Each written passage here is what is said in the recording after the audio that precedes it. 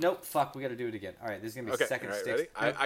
I came in it weird. I did an accent on it. I shouldn't have done that. No, you're good. I just I need to play. I need to do the recording. I always forget to clap it off during the recording of the screen grab. Which Yeah. Which makes it. Are you recording on your phone already? Phone is going. Yeah, phone is recording. Yeah. Okay. No, There you go. come on, bro. Right. This isn't my first rodeo. No. I'm I kidding. got you. No, No, I hear you. I hear Make you. sure I'm doing all my shit.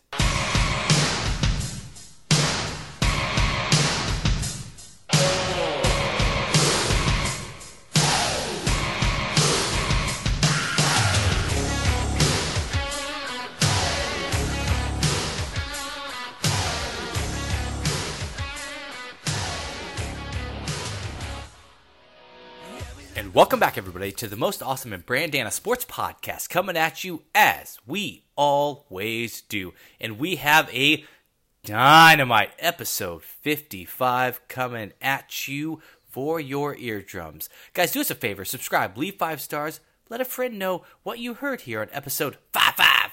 Guys, send us an email at mabsportspodcast@gmail.com. I'm Brandana, and with me, as always, the talent, Most Awesome. What is happening? 55, dropping the double nickel like Jordan in the Garden. 5-5, Back in, brother. 95, 96? 5-5. What have you been up to? What's the haps? What's happening? Oh, man. I'm out there searching new cars. We got to get Dr. Mrs. the Commission. I got to get that third row, that coveted third row for all of our broods. So we were out there checking out some dealership. It's dealing days out here in Mab Studios Midwest. Gonna drop that row 3 for you right there. put your third row goggles on. Awesome, brother. Guys, our rundown today, we have ripped from the headlines. We're doing NFL free agency frenzy. We're doing MA parenting tip.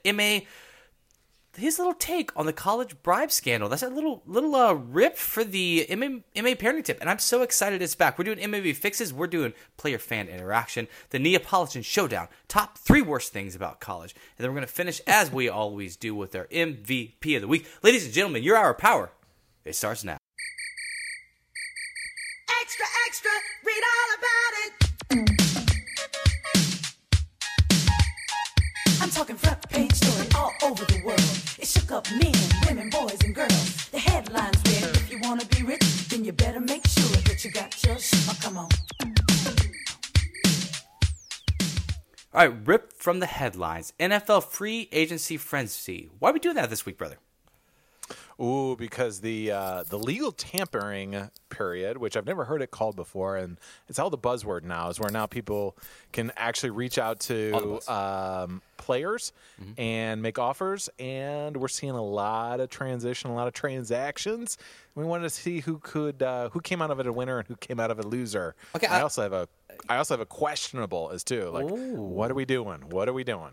I like it. So I like that you say like the legal tampering period. I thought tampering was like a negative word. Like it's just kind of like the legal like stealing. It's just, it's like weird. Yeah, I did too. Like I said, I've never heard of this before, and it's like legal tampering. It's like the legal kind of stealing period where you just pay money for things. Like yes, exactly. It's the NFL version of jumbo shrimp. Is really what it is.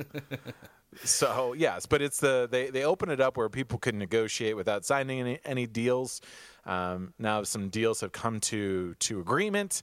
And, so now we're just going to judge the winners and the losers, see what we liked and what we didn't like. Okay, so who do you have as who has the biggest loss coming out of NFL free agency to date? I don't think there's going to be much objection when I say this team. They're close to you, not now because you're in Mab Studios, Koreatown, but the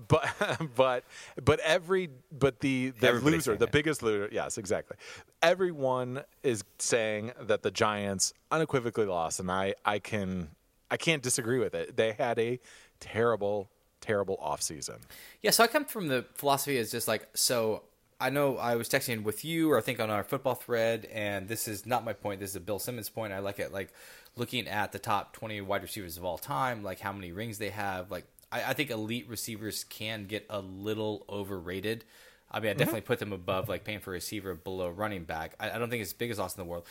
And I think I could get over this if I thought that the Giants weren't trying to compete now, which apparently they were trying to do. And now, like, almost the biggest The biggest loss to me is the running back for the Giants.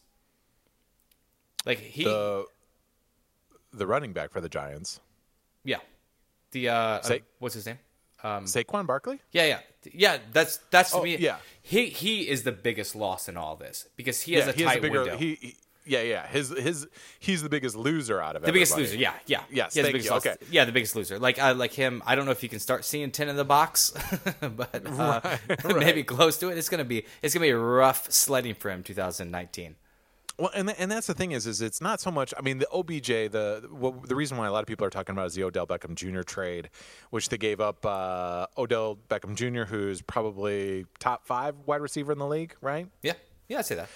And they gave it up for a first and a third this year with Cleveland and Jabril Peppers, a safety. Go Blue, out of Michigan, way back then. But I think really for me, it stems back all the way back to the draft. Dave Gettleman has come over. Dave Gettleman historically is the GM, bad GM. He was a bad GM in Carolina. Did some bad deals over there. Matt Khalees being one of them. Gave him a 5-year, $55 million deal. But it just shows, like, from an execution standpoint, when he's taken over, you know, he was out there talking about Eli Manning is still a Pro Bowl quarterback and still an elite quarterback in the league. And it's like, no, he's not. It's okay if he's better than the top half of the league or in that middle and you think he can contend for playoff, but there's no real plan, you know, and it's totally evident in the fact that they get Saquon Barkley.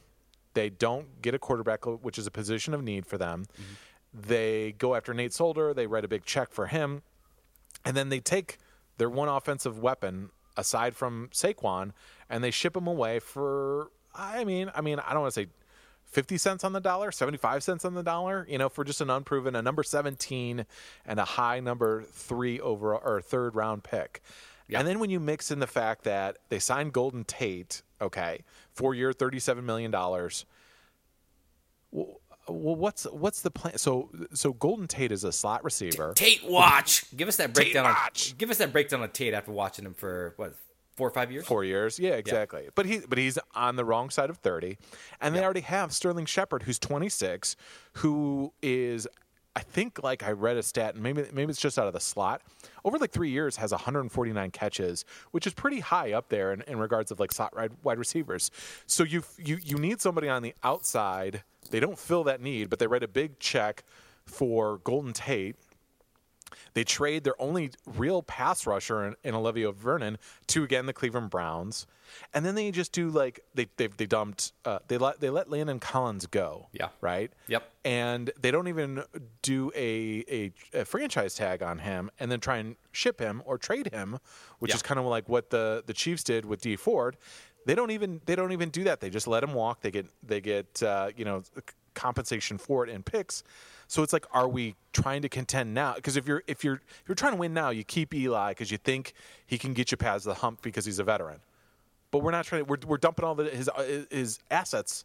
We're leaving him. We're sending them wayward. Exactly, what are we doing? Yeah, exactly, man. And that's my thoughts on it. Also, is just like, I don't mind, like, you just got to pick your side of the fence, and we see this a lot with NFL teams because I think it sometimes bringing in a new coach kind of contradicts like the direction that the franchise is heading. Like the new coach is trying to win now and doing whatever he can, like mortgage the future to try to get victories now. Like the worst thing that's going to happen to this Giants team is, you know, I think I was talking about it to you earlier, just kind of offline. It was just like, you know, the Giants accidentally go 8-8 or 9-7 this year and give like Eli Manning. I mean, I can't fucking picture it.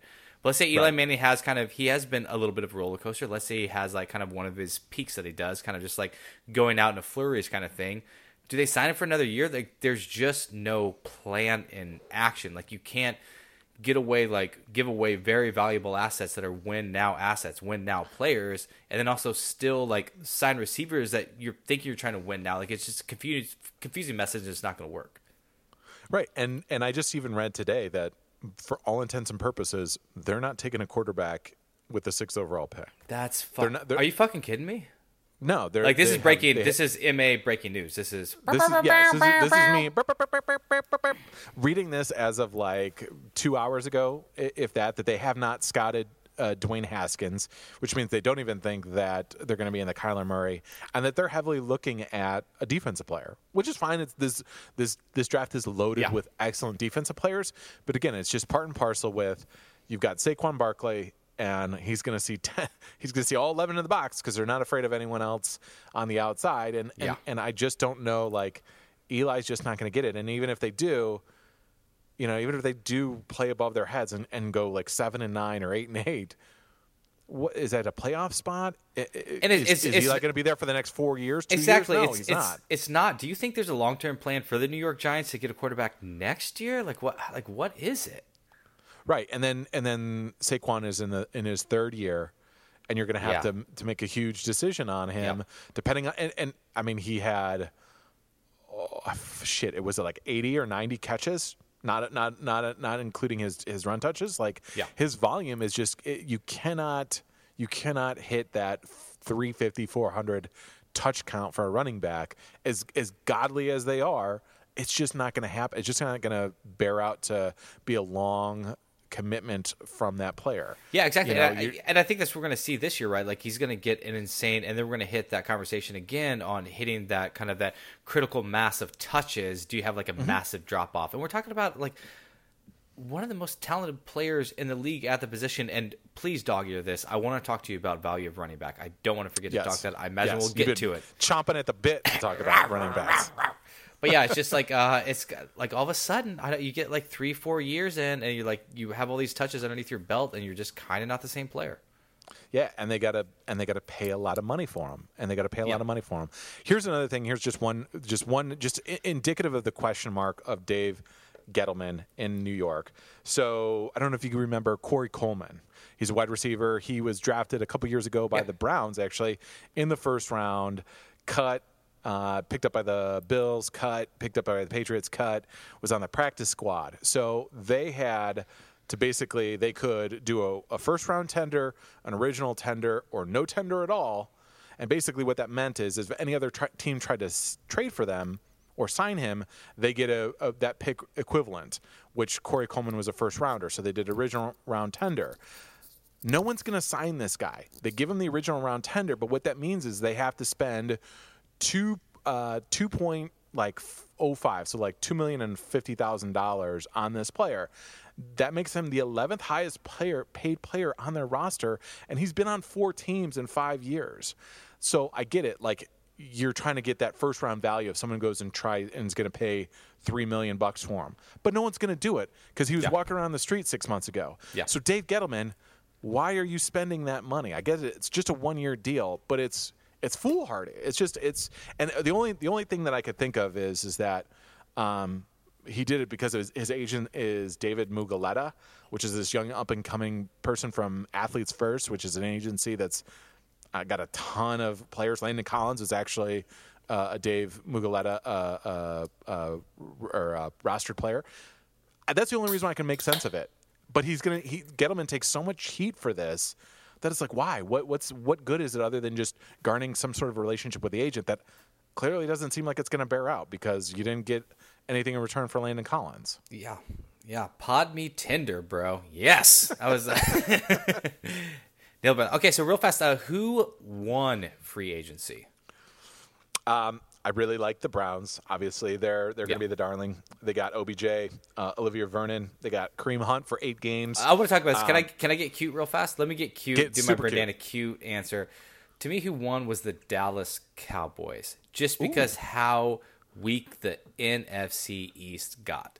Like you look at that big, like Landon Collins, great player. That's a lot of money for a team that doesn't have an answer at quarterback and already has cap space issues that we talked about, I think, on previous pods with what they're going to do with quarterback, with how much money they have. The New York Giants, obviously, wouldn't have to sell you if you've ever turned a TV on. They're in trouble. And then, the Philadelphia Eagles, they ship away like Big Dick Nick, who's made a lot of things happen in their last 2 runs, and it'll be interesting to see if this and it's. Their quarterback's not overrated, but it was that was kind of a safety net. And to lose that is that'd be yeah. And it's one of those things where it definitely in that locker room there was a little rumblings about Carson Wentz's attitude in the locker room. There was a lot of guys that were kind of questioning his leadership ability. Dudes loved themselves some BDE, some big stick Nick, and so And then, the Eagles, they brought back Deshaun Jackson, so they gave him a deep threat. But they really haven't done much. I also really like, obviously, unfortunately, in our division, Green Bay. I like some of the defensive moves that they did with Amos, the safety from Chicago, Preston Smith, Zadarius Smith on the edge. Look out, Kirk Cousins. Look out, Matt Stafford. We got some pass rushers. Right. Yeah, Kirk Cousins. He has no problem throwing an INT to avoid that. All right, brother. I didn't want to take you off the Cleveland Browns. Let's talk about them. Is this the favorite to win the AFC North right now? Ooh, I would have to say so, right? I think so, right, bro? First off, little tip of the map to you there, sir. Ooh. I'm blushing. Exactly on our early on the Cleveland Browns, right? We last year when we were talking we're about it, Cleveland Browns we were like podcast. 8-8. Yeah, 8-8, and they went 7-8-1. It had it not been that week one shit show, we would have been calling our shot as we have many times. But yes, I'm loving this. And so you got the dysfunction in Pittsburgh, which also had a pretty shitty offseason as well. Well, do you remember paralleled to New York? Do you remember anything like having a top 3 running back and top 3 receiver, and arguably if you played last year, the number 1 running back and maybe number 1 receiver at least at a point of their career, and then just letting those players go? This is unparalleled, right? Yeah, and they let Antonio Brown to the Raiders, which for a 3rd round pick and a 5th round pick, so number 66 and 142 overall. Which, if you look at that trade chart, Jimmy Johnson. I know you love that chart, brother. You love it. You're such a chart man. Oh, and I found that other guy. It's Chase Stewart. He's got the other one, the Advanced Metrics dug it up. Awesome. I've dug it up. So it's equivalent to, depending on Chase Stewart, it's like a high 2nd round pick, or Jimmy Johnson's value chart's like a low 2nd round pick. So they basically got a 2nd round pick out of that value wise, and that's it. That's all they got for him. Insane. Obviously, Le'Veon they got nothing for, and they were pretty quiet aside from their GM fracturing the locker room. And I don't like the hubris of Pittsburgh. Pittsburgh acting like this is a good move. Not the city of Pittsburgh, but just the team. And I think it's Ben Roethlisberger attitude. And I hope we get a little bit. Pittsburgh is like Philly's cousin to me, so I'm with you. I feel you, brother. I was there. I would like a little bit more insight on just how much of an asshole is Ben Roethlisberger? That's my hot question. How big of an asshole are you? Obviously he does those radio shows, and there is throwing under the bus, which is an obvious thing you can get record of. But is he just legit not a team player, or thinking he's doing it all?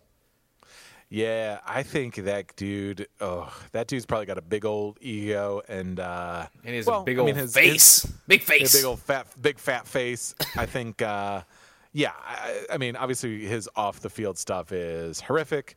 He's a douche. Let's just. He's a you're calling it? Hot take. M.A. making a call. He's a dickwad. There's no question about it. Whoa, and that's an upgrade. Douche to dickwad. We're going to end with him being a motherfucker by the end of this. Wow. The Steelers are just, they're terrible. Or I don't know if they're going to be terrible, but I just don't know. I just don't know how they're going to contend. The Ravens have had a few upgrades. Yeah. But the Cleveland Browns, back to let's talk about what we love. Okay. Which are Cleveland love Browns. The Browns. Yeah. Baker Mayfield. Let's keep it positive. Making me feel good inside. Keep it positive. Yeah, exactly. That's what we came here for. Let's talk about the good stuff. I'm all in. I'm all in on the Browns. It's a lot of fun. So this is textbook, right? You're giving a young quarterback weapons. It's just all right, you want to make a run, we can afford to keep you around right now. You talk a big game, you have a big swagger. Here you go. Make shit happen.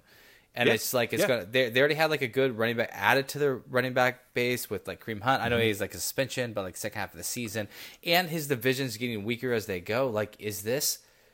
I don't get. Is this an 11-5 team? Ooh, we're doing it early, bro. We're doing it early. Know. I don't. Have we even seen? I don't know what their schedule looks like. I don't know who they play, but fuck it, let's get in on 11-5. I like it. I like it. No worse than 10-6. I don't think it's just So as much as I don't try to shit on wide receivers, it's a main part of the game. It's really fun to watch, and they do. Right. If you're pulling attention, then that's opening up other opportunities. So it's just regardless, that's a great addition with the OBJ, because it's just there's got to be a lot of attention there, going right now. So like open up the run game and just like a lot of op. Yeah, and Nick Chubb, and you've got Kareem Hunt, David Njoku. I mean, there's some weapons on there, and defensively they can don't get sleep after on it. Landry. I mean, Don't sleep on Landry. Did Landry just go to like a WR2 that's going to get the second best corner in your team? oh yeah, exactly. Juice. Juice, He baby, is juice. bringing it. He is Oh bringing man, it. That's okay. right. Juice Oh god, Landry. I gotta go Okay, back. I gotta see, go back and watch now, it. Is now 13-3 too low now? Can you just quick hit the highlights of his? Didn't he had that the locker room talk or just like the preseason talk to all the receivers about not being fucking injured? A lot of F-bombs. Yeah, a lot of F-bombs. Yes, I gotta fire exactly, that but I back love it. I love it. I love it. Who else did I like from? Obviously, I think Oakland did pretty good. I like we were not high on David Carr as a quarterback, but they're giving him some weapons. Antonio Brown, Tyrell Williams is an underrated wide receiver. J.J. Nelson is some speed. I think they're advancing the ball in the right direction. Are they going to contend for the AFC West? Probably not, but they're making right moves. Yeah, well, here's my question with the Raiders is I still don't know what they're doing at quarterback. Like, what's the call? Yeah. I guess am I just letting with Gruden, who, had the ESPN thing of just like whatever, like Gruden doing the quarterback camp or whatever. It's just he seems to be obsessed with the position. It came out very early last season that he was down on Carr, not interested in Carr, want to move on from Carr. They were middling, doing about probably. I think they were a little behind expectations starting out, but then they came probably back up to just kind of tread water by the end of the season. Like if it seems to me his 10-year plan going into year 2 of his 10-year plan, like where are we going to be? Is this just kind of a stopgap year, or are they really trying to make a run, make a move? Yeah, I think it's going to be a little bit of a stopgap, but I think they're going to give them all the options offensively and give him the best opportunity to be successful. I mean, he did up until he broke his tibia. Now I guess 2.5, 3 years ago almost. He was looking like an MVP candidate. Yeah, so let's not. I mean, maybe he settles somewhere in the middle, right? So he's not an MVP. He's not in the top. But he's a top 13, 12 quarterback in the league, and maybe with the offensive weapons, his hopes in a ever fluctuating, because everyone's going after that New England Patriots crown, and they're not going to hold it for that much longer. No. So can they jump in there and find their way as a wild card spot, or even win the AFC West? We'll see. But I think he thinks he's better than most of the quarterbacks that are out there, but he doesn't believe that he's the penultimate quarterback that's out there. Well, okay, so give me the over-under on Gruden coaching years. 10-year contracts. How far does he make it into it before he's bought out? It's a good question. I think if he hasn't made like serious playoff contentions by year 4, they'll move on it. I think usually like 3-4 years is kind of the shit or get off the pot year for I would say average coaches. Yeah. Maybe even less than that, actually. But because of his history with Oakland and the fact that they did give him such a big deal, truth be told, it would also be contingent on what sort of buyout there is in that deal. But I would say 3rd or 4th year, then the hot seat comes if he doesn't win now. Yeah, I was going to say he's going to get a little bit of that Jeff Fisher treatment. So that's why I kind of leaned a little bit over that 5.5 mark. I put him at 6 years. Okay. I put him at 6. I think a couple playoff appearances like year 4, year 5, and then it's just like, and it's kind of like early exits, and they're just like, all right, we can't fuck around anymore. We gotta do something drastic because the Vegas fans are gonna be right. We're gonna pay off that bet in pod 212. All right. Well, I think long story short, go Browns. Go Browns. Go Browns. Go Browns. I can't wait. Do we have a little? 11-5. What are you thinking? I'm really liking. But I was going to say, do it, buddy. Do we have time? Do we have time in this segment to talk a little bit about our questionable camp? We don't, but I can't stop this. I mean, there's very few times I watched you show off all basically like I watched it all like college football. I watch you show off. I want to get a little in this. I want a little treat. I'm a podience. I'm not only a pod partner. I'm podience as well. I want to hear your questionables. What do you got, brother? My questionables. Okay. So I'm going to go with questionable number 1. I'm going to go with the Indianapolis Colts, primarily because they have a ton of depth needs, right?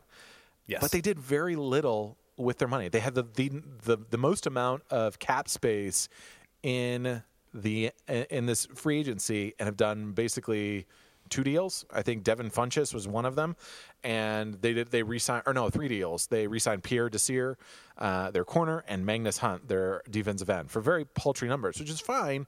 But like, I'm not asking them to do splashy moves. But former GMs talk about this a lot. Mike Lombardi talks about this a lot, called guard your desk mentality. And it feels a little guard your desk. Like, we did okay, we've got all this money. Let's not go out and do anything, and we'll just kind of, hopefully we'll just rekindle last year. Yeah, it seemed very passive to me. It is, but I do like, I'd rather see them as opposed to the Jets that are just signing and spending money for the sake of spending money. Like, I like this kind of move of just like staying quiet, like stay the course. It's like they like what they saw last year. They're moving in the right direction. They're trending up. I like moves that like they put themselves in a position to make a move when they need it. And maybe, like, let's be honest, like, let's see, maybe they're just like, let's get this draft class in. Like, maybe we don't know our needs. Let's get the new young guys in. They kind of rebuilt that offensive line, looking a lot better. They have, arguably a healthy, if he's healthy, top 5 quarterback in the league. I think they're set up for success. Yeah, I agree. And I think they have interior defensive lineman needs, wide receiver, safety, cornerback, linebacker, edge. I mean, defensively, they still need to improve, and there's some guys out there. Now, maybe they were in on all those deals and they just didn't want to spend the money, but or didn't think there was the value in where didn't win it out. Oh, yes, yeah.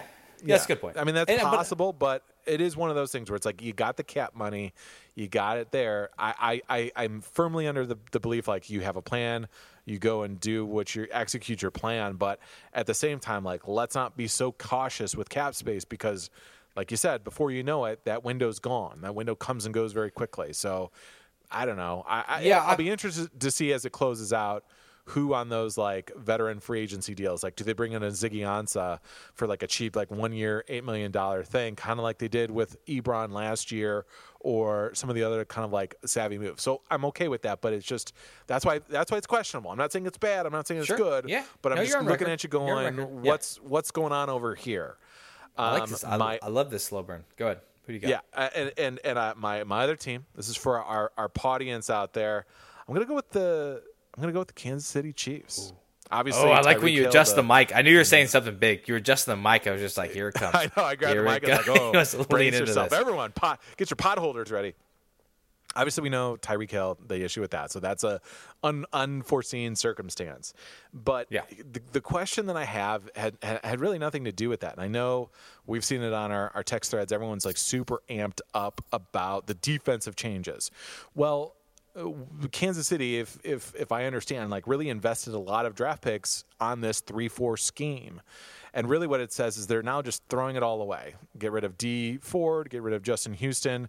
Obviously, Eric Berry had injury concerns, so that makes sense to me.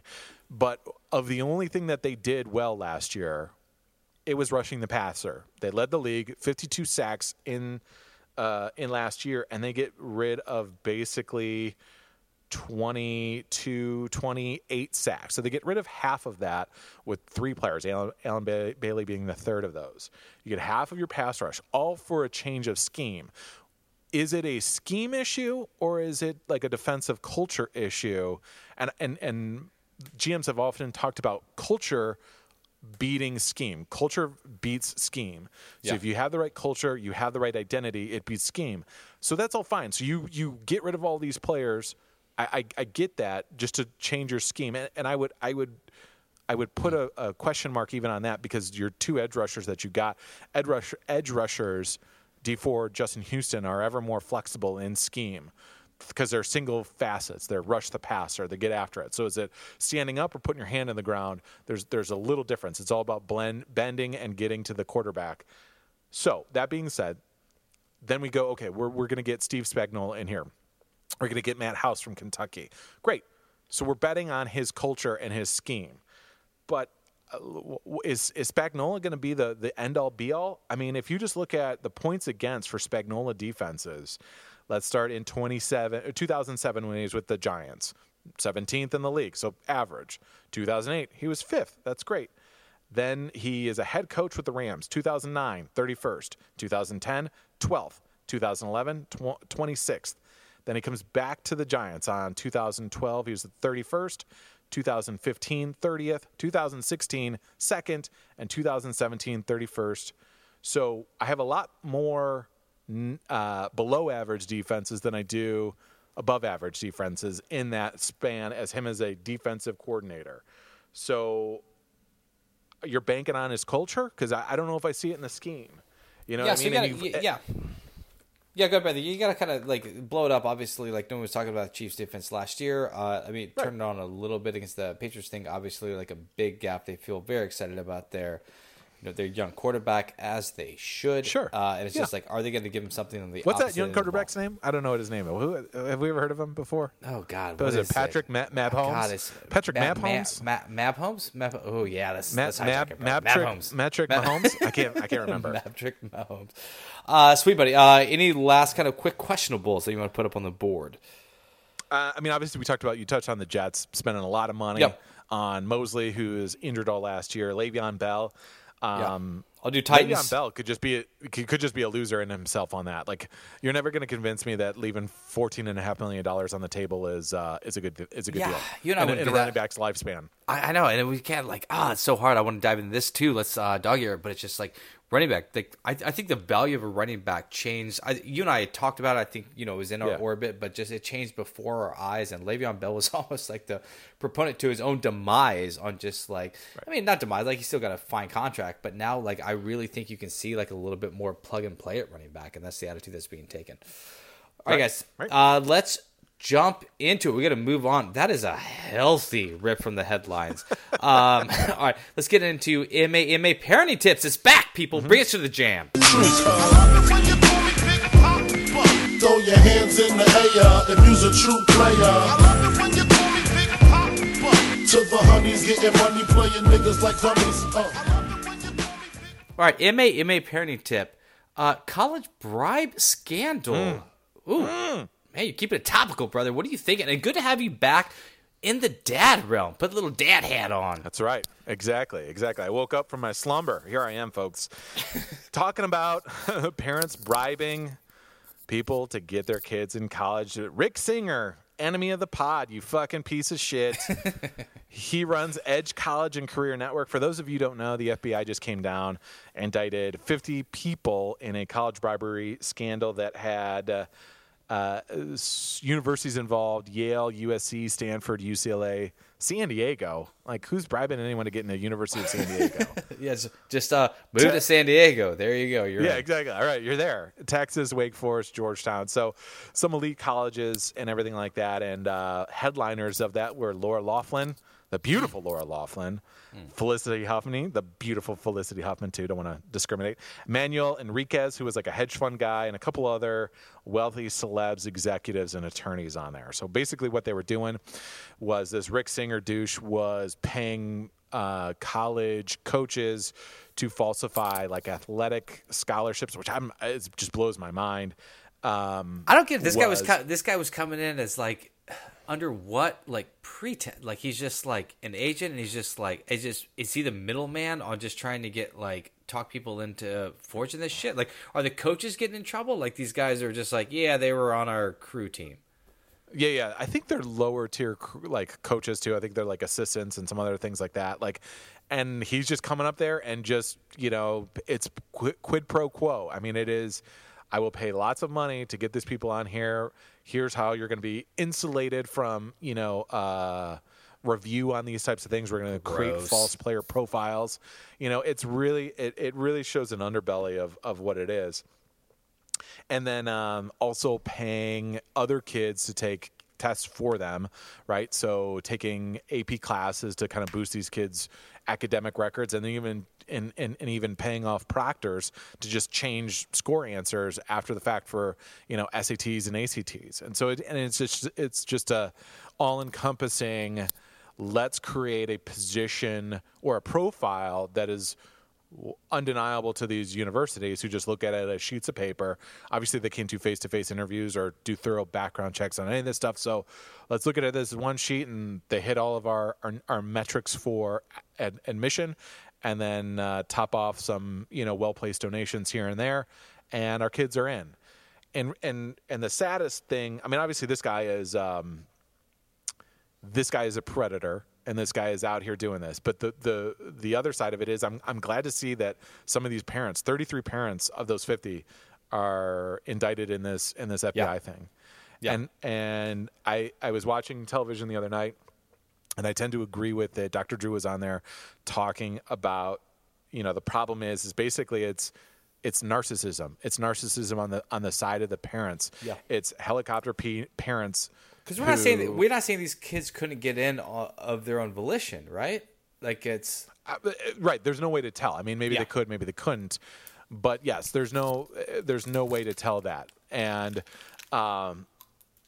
these parents basically, the way it is that it's their own personal narcissism, that they can't accept their kids, whatever their kids' level is, whatever they can get in or couldn't get into, they can't accept that. So they're willing to beg, borrow, steal, cheat, bribe, however, because it's not a reflection of their kids, it's a reflection of them. And so if their kids don't meet this level or this standard into which I've attained, then somehow it's a negative reflection on me as a parent. And maybe there's some parent guilt, maybe there's some mom guilt, some dad guilt for maybe because I climbed the mountaintop of a hedge fund, I was working 80 hours a week, and so maybe I feel guilty. Yeah. That's a good point. If they've ever listened to an MAMA parenting tip, they know that it's not all, obviously you need to spend time. You need quality time, but you also need to let your kids fail. Attention buckets, baby.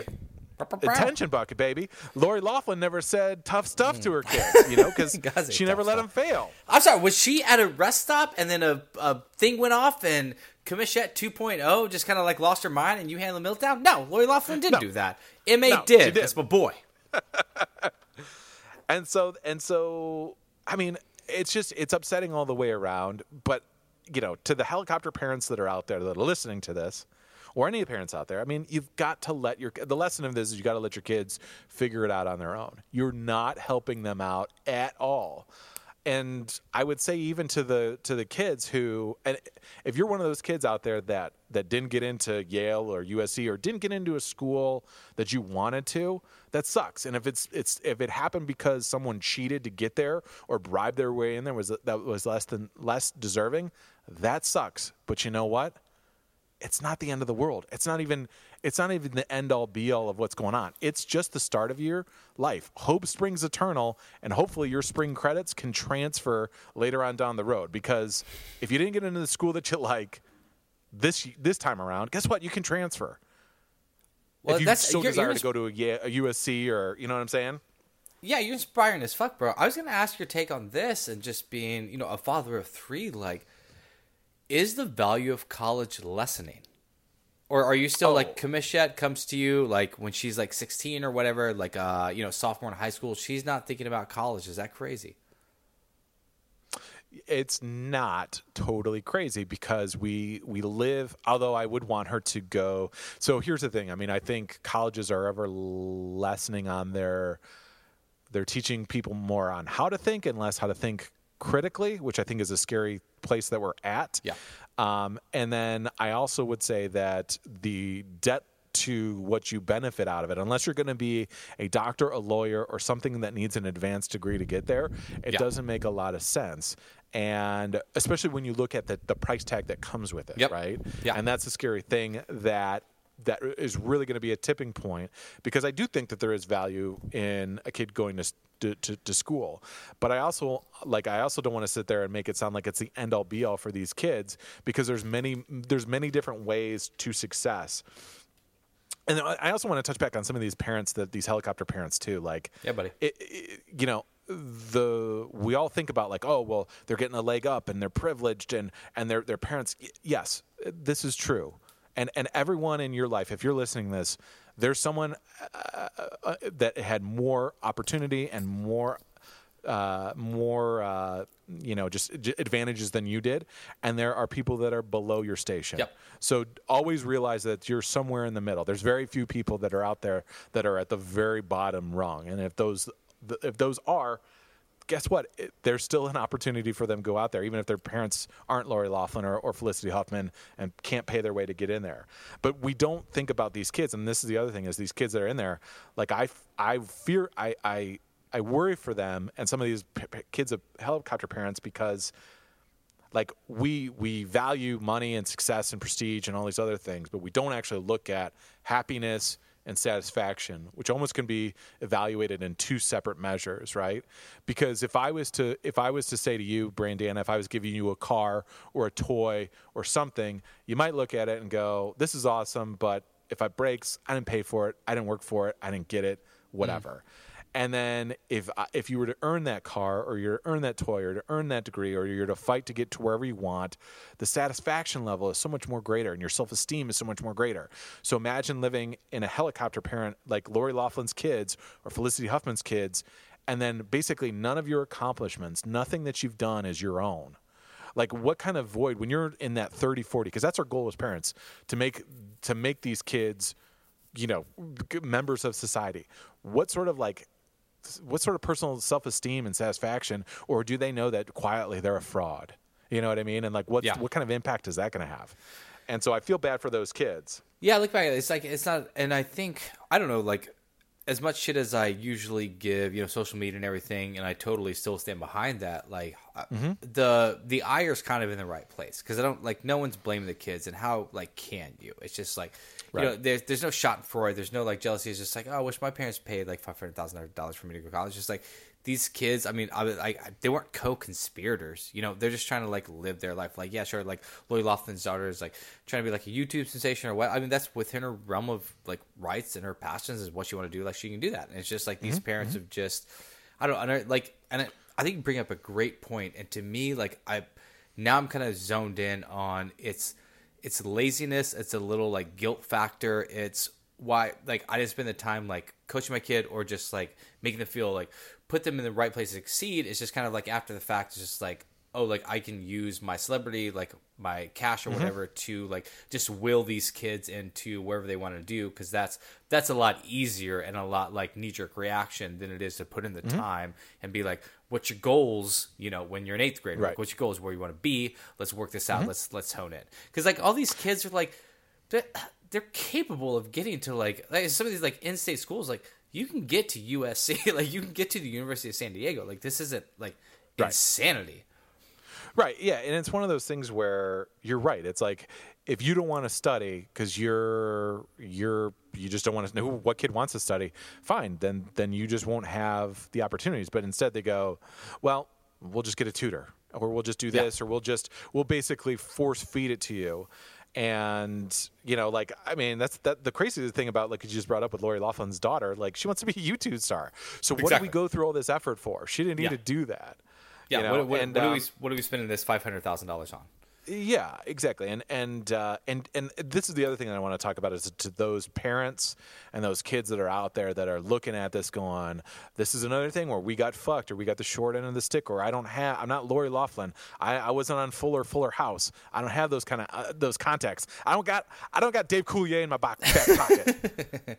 I want to talk to those parents, right? Because it's not the end of the world. It sucks. And to the people I'm not a big fan of the class action lawsuits, and I would say to the parents just chill. It's okay. Because if I didn't get into that school, it doesn't stop my progress.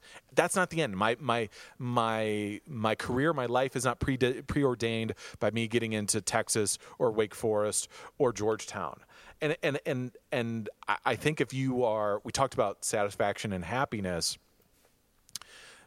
But I also want to put this out there to our parents that just so we have the understanding, obviously wealth is kind of the underlining rooting of how are they going to get they don't go to a good school, how are they going to get a good job, how are they going to make money? Well, it's not just about money and wealth and the elite, keeping the elite. If you were to, there was a study out there that talked about millionaires in this country, and it's kind of amazing to me that a very few percentage of millionaires actually inherited their money, and most of them went out there and self-made and earned it. In fact, it's 21% of millionaires inherited any money. That's $1, $5, or anything. 16% of millionaires inherited $100,000, and only 3% inherited more than $1 million, or $1 million or more. Wow! And of millionaire, and yeah, good and stat, most people bro. think yeah, the conception is that money is that there's this money is out there and we can't get any of it because it's held on to by others, and to some point maybe there's some truth to some of that in the uber elite. But you know what? Like, tell that to Mark Cuban. Tell that to a lot of these self-made guys that went to Indiana, didn't even fucking finish, and went out there. We live in an environment where we have the equality of opportunity a lot of times to go out there and figure out and make your own way. And it doesn't just have to come from dad. Here's the other thing, too, that I found was interesting. I've tried to look up the stat. I think it's like either between 50 or 60%. So there's a little bit on this, but it's somewhere in there. 50 or 60% of millionaires never had a six-figure income.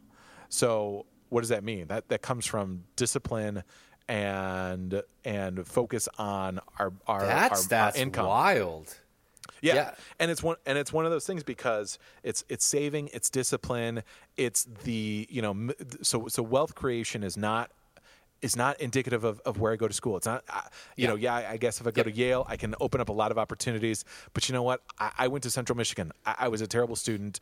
I'm doing okay. You know what I mean? Like Dr. Mrs. the Commish is a doctor. She's doing well too. There's different roads to success, and she had a path and a dream, and she went after it and fought for it. And the point of the matter is that, don't sit there and look at this as this is like, if I don't get in here, then it's over. It's actually, I don't even want to call it the starting point. It's just that step on your next journey. And it's one of those things where we can't put so much stake into where we're getting this in, because if we train our kids right, if we coach them up right, if we give them the understanding of how to work for something and achieve it and have happiness and satisfaction, and to not look for something that infuses them with passion, but bring passion to what they do and everything that they do, guess what? They're going to be okay. So it doesn't matter if they go to a JUCO and then go out and go into the real world. If they bring that hustle and they bring that grit that you coached them up with, they're going to be fine. They're going to be fine. So fucking let them pay $500,000 to get my kid in on a cruise scholarship, because my kid, when they're at that point, will be happier, more successful, and satiated with their goals in life. Fucking awesome, brother. I went to KU, 6 hours short of a degree, and I have my own fucking podcast. Look at me. It's High Noon, motherfucker. Take us to the jam. Motherfuckers. So let's leave it alone, 'cause we can't see eye to eye. There ain't no good guy, there ain't no bad guy. There's only you and me, and we just disagree.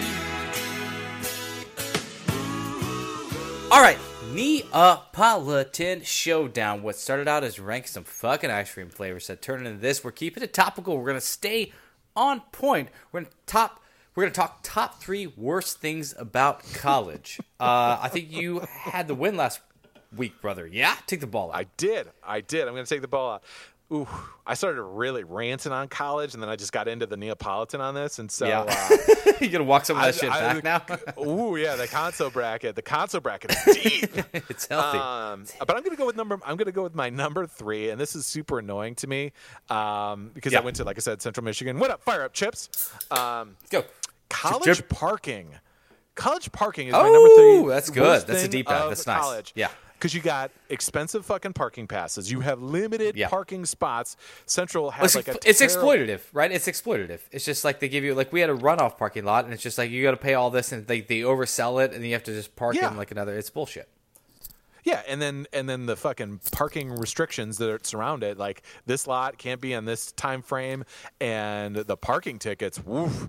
I was in LA and would get like $75 parking tickets, but you know what? It was a break from Central Michigan's parking tickets policies. I mean, they were expensive for a college. Oh, really? Student. I was about to score it right now, and I was going to say $25 or 25 points for $25 parking ticket. More expensive than that? Well, it might be all relative because I don't know. So maybe I was just like, oh, I'm paying for this, but it felt like no, an albatross. Well, exactly. You're right. Relative. It was like a percentage of your income, like a $25 parking ticket in college. It's like $1,000. Exactly. We'll get to that. Okay, I'm gonna start at the bottom tier. I'm gonna do potluck roommates.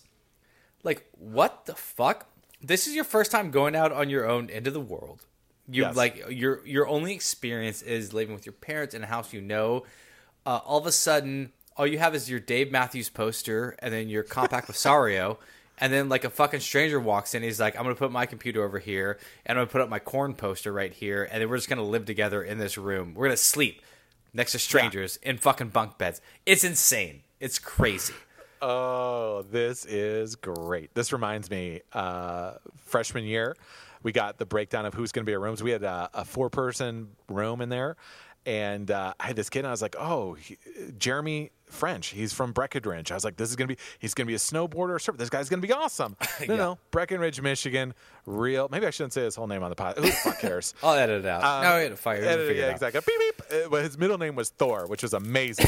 You're like, maybe I should say his full name, and then you just drop the middle name. You're going to do the social security number next, brother. What's up? Right, exactly. But he walked in, and he was like, he was from the sticks. He was from the boondoggle of Michigan. And it's like, who am I living with right now? This is an interesting moment. Yeah, it's just totally bizarre, like how open this is. And like I have a hot take on the fact we eat in front of each other, but it's just like really weird. Like you're just like, how much are we vetting these kids? Unless you're Lloyd Laughlin and paying like $500,000 to get them into KU, like the fast track is just like, it's a fucking 19-year-old stranger that got into like a state school, and then like I share a room with him. It's nuts. It's bizarre.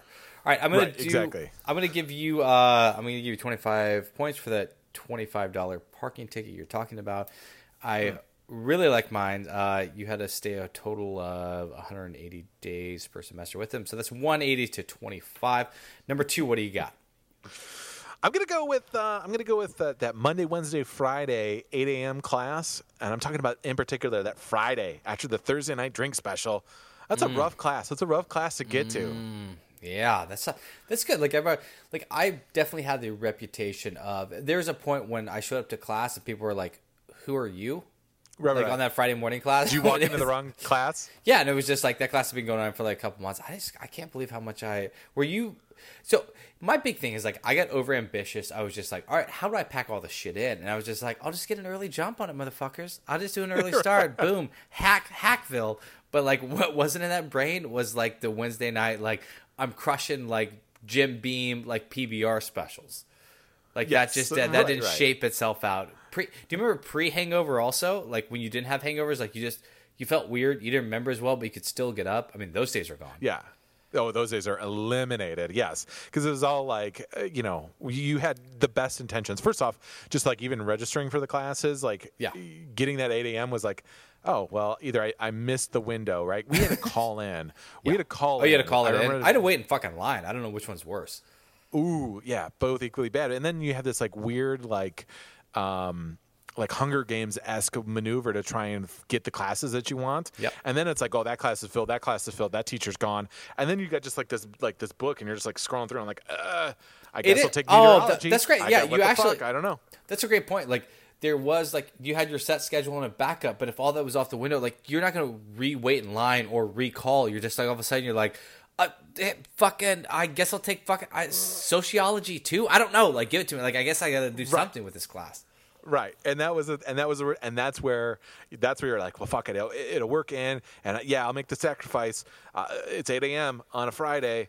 I'll get there, and then it's like 2 months in, you're like, do I have a Friday morning class? Yeah, like I still have those dreams. Yeah. Like I still have those dreams where I have not shown up to that class, and they're just like, you need to.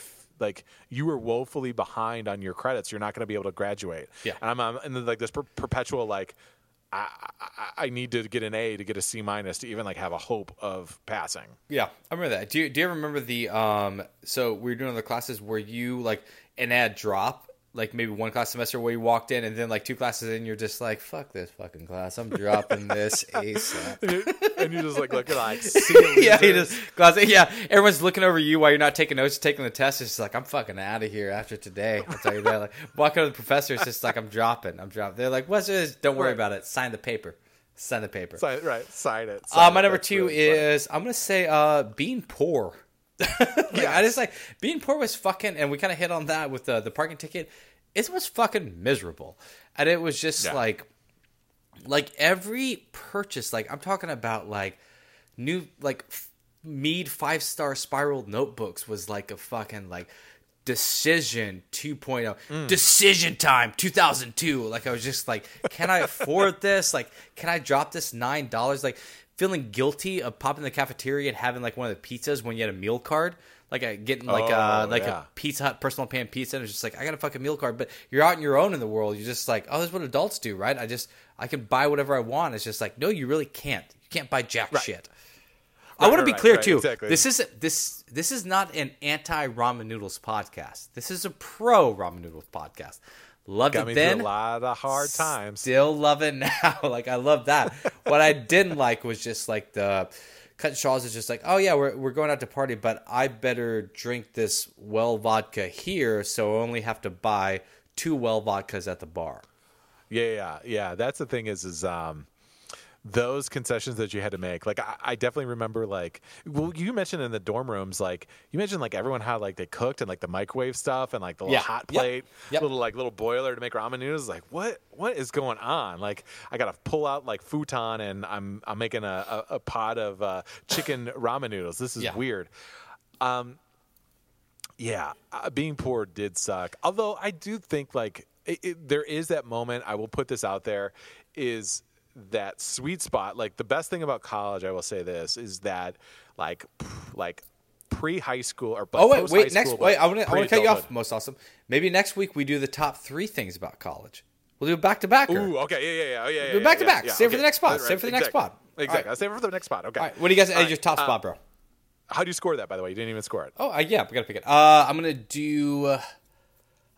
Being poor ramen noodles was still a healthy 69 cents, pushing me up. And then you had what was your number 2, bro? Friday 8 a.m. classes. Friday 8 a.m. All right, this would give an 8 for 8 a.m. I don't know. I'm crushing it. What are you going to say? You're crushing it. You are okay. Yeah. Ooh, so I got to dig deep here. I got to dig deep. It's a 249 to a 33. Oh, this is not. I know the score. I know the score. All right. I got to go Hail Mary. Yeah. Got to go Hail Mary. I am going to go with professors that record their fucking lectures and then just play them back to you. Hey, you want to talk about being poor? Did you have this? I had this. Ooh, what? This No, I'm fascinated. Bullshit. What is it? They don't even show up for the class? No, they showed up to press the play button on the VCR. Or the Are you kidding me? Is that a real thing? Oh, this is a legit real thing, especially in those core, like those 101 courses. I had a broadcast and cinematic arts teacher who had came in, recorded all of his lectures. So it's like, I did this once. This is all your guys gonna get. Press play, boom. And it's like, you know what? I didn't pay like, I don't know what it is, like $285 a credit hour to fucking come in here and watch you. I'm making that number up. I have no idea. I have no recollection of what it costs. Sounds close. But it sounds accurate. Yeah. But I didn't do that. I didn't pay that for you to come up here and fucking coast and press play because you recorded it in your fucking office hours back in 1984. Like, come on now. Like, this is bullshit. And professors in general, I could kind of really go deep into.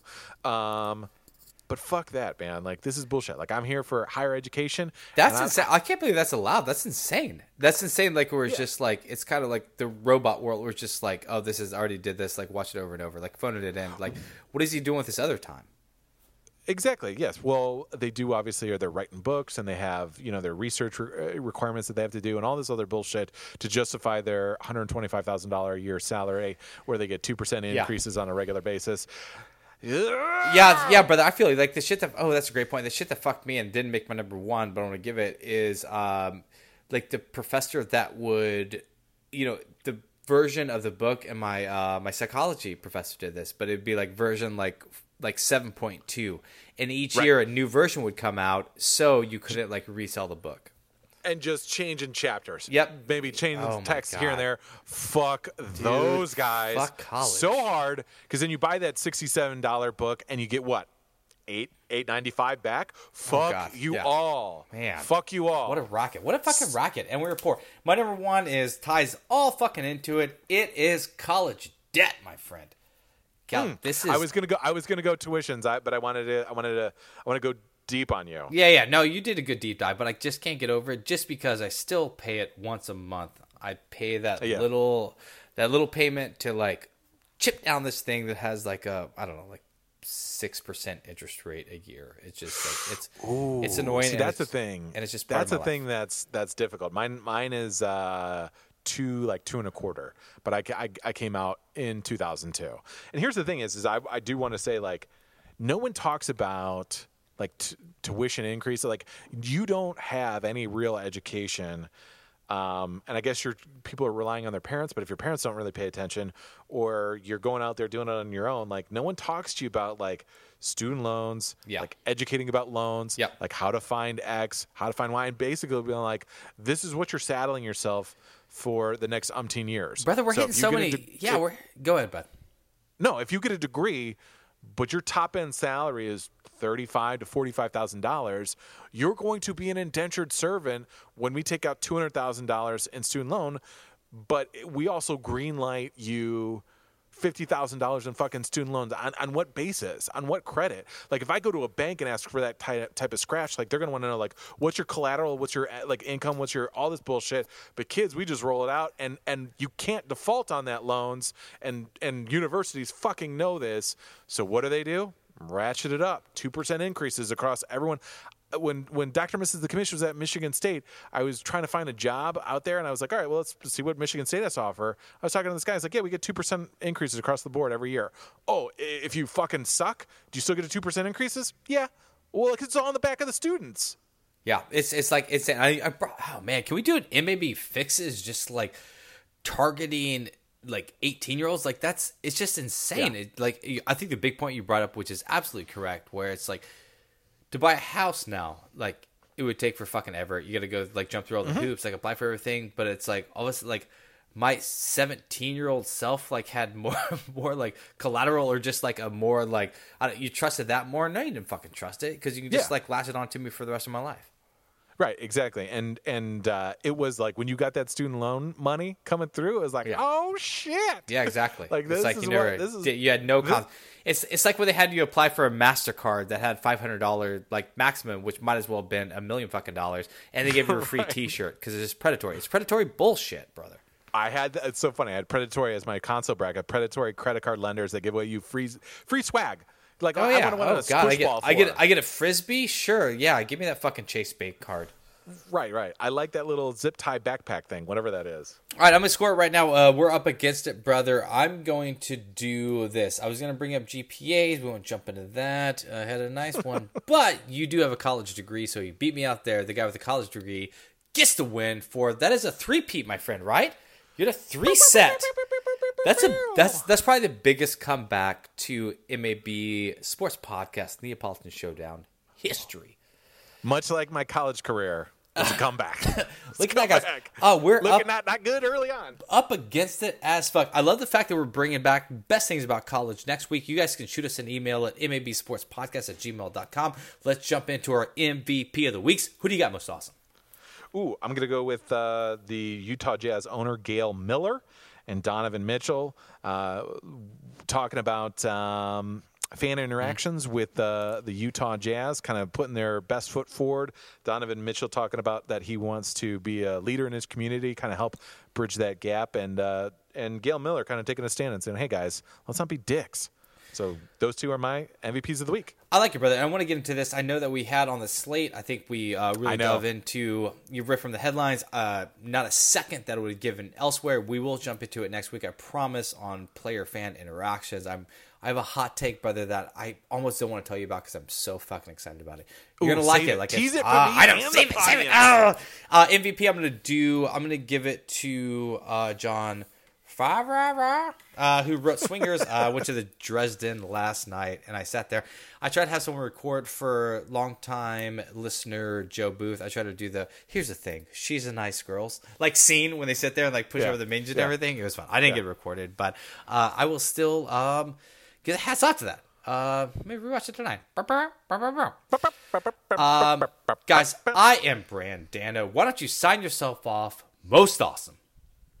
Hey guys, I got a degree from Hot Pod University in underwater mabskit weaving.